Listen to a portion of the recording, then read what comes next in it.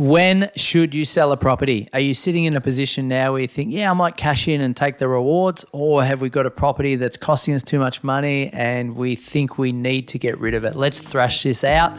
I'm John Pidgeon and you're listening to My Millennial Daily.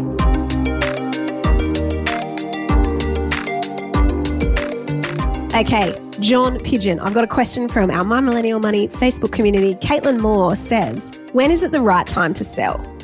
That's a very direct question, isn't it? From Caitlin. Thank you for that question, Caitlin. So I think it's a case of wanting to, not having to. Ooh, I like this. So we've got to understand, am I wanting to sell or do I absolutely need to sell? And if I need to sell, that's unfortunate, because if I need to sell and the market gets a sniff of that, then I'm open to taking discounts. I'm open to getting it done quickly, and maybe the agent sniffs that and the locals sniff that. And as a result, I don't get what is probably worth that amount for that property. Okay, so that's not an ideal outcome.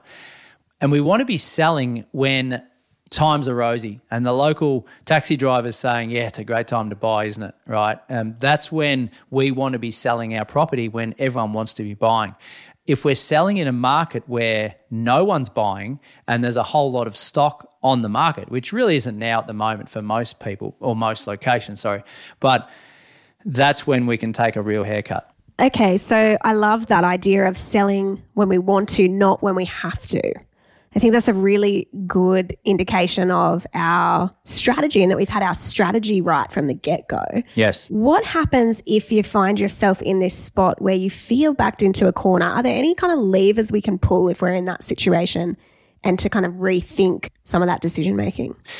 Yeah, a lot of, when I speak to clients about this who want to sell their property, a lot of the times they want to sell their property because there's been a bit of short-term pain.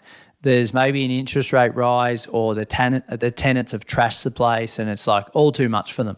I'm just going to sell it and I wake up and I don't have to be a property owner anymore or an investment owner. I can just get on with my life, okay? But what they may have done is cut off their nose because they've potentially missed out on a whole lot of capital growth on that particular property over the next 5 to 10, 20 years even. So understanding what that asset has done for them since they own the property is really critical.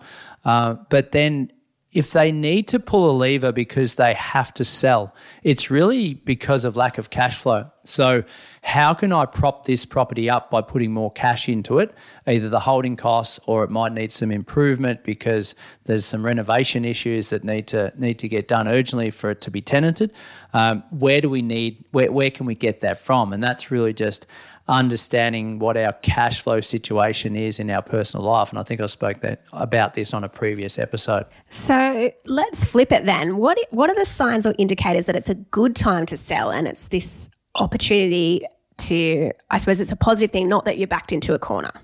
Yeah, so probably 3 reasons as to why you would want to sell. Number one is you've made a good amount of cash in a volatile market. So you're a high risk individual. You've gone into a one horse mining town, for example, and you've got the jackpot and you've made an amount of money that you never thought possible, and it's time to get out now because things could go belly up the other way in the coming years. So you get out while the going is good in a more of a volatile market. The second reason as to why people sell is because they want to buy their principal place of residence. So they might have had a rent vesting strategy and they might have 3 or 4 properties and they might sell 1 or 2 of them to buy their principal place with little to no debt as a result of that, which is a great outcome. And then the third one is when we want to start downsizing towards retirement or lifestyle phase, as I call it, where you're reducing your debt and increasing your cash flow. So again, from an investment point of view, you might have 4 properties, you sell down on 2, and then that allows the other 2 to be really cash flow positive, and that's going to fund your retirement or at least help with that retirement period in and amongst other assets that you might have accumulated. Yeah, that's really helpful as well to think about the season that you're in and the stage of life that you're in. I mean, I know for our family, we've been in this stage of little kids, and so you kind of not thinking, you're just thinking about getting through that stage. Yeah, survival. And I kind of feel like maybe we're now moving into the next stage as they get a little bit older to start thinking about the next investment. But I love that of knowing where are you at in your investment kind of life cycle, and therefore what decisions do you make to sell, to buy, and how does that inform, I guess, that next move that you make? Yeah, absolutely it does, Shailen. I think some people might look at their portfolio and look at one particular property and say, well, this hasn't grown in value in the last 5 years, and I've owned it for 5 years and it's done nothing for me. We've got to have a hard conversation with ourselves and say, look, do I just need to get out of this property because it's never going to perform for me or not to the level that some other asset could?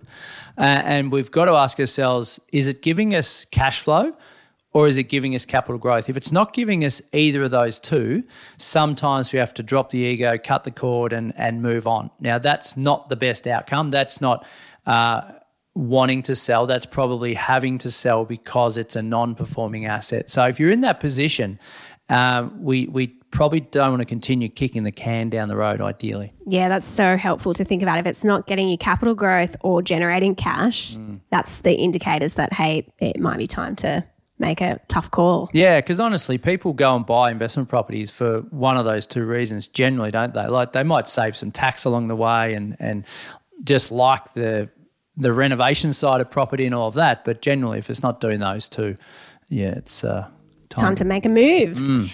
All right, we're going to go to a break and then stick around. And John, I want you to share your final piece of advice.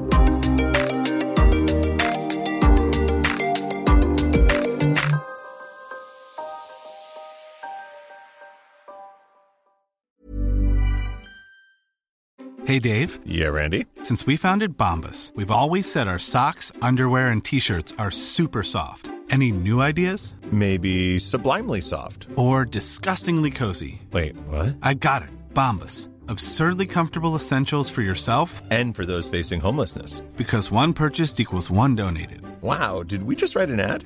Yes. Bombas. Big comfort for everyone. Go to bombas.com/ACAST and use code ACAST for 20% off your first purchase. Okay, so final piece. As I said at the start of the show, we want to sell, not have to sell. If we're in a position where we haven't bought any property at all, that's fantastic. We can set our strategy right so that we never have to sell. And by doing that, we create a high cash flow positive environment for ourselves, or we have buffers in our life that will always allow for the things out of our control. And we buy assets that are going to perform for us. So they're generally houses with land. There's got to be some land value attached to that, or they've got to be something that's unique, that's always in demand and not, I suppose, open to oversupply. So the final thought on this is never buy a property where you're backed into the corner and you have to sell. I'm John Pidgeon, and you've been listening to My Millennial Daily. My Millennial Daily is produced by My Millennial Money, also available on Spotify.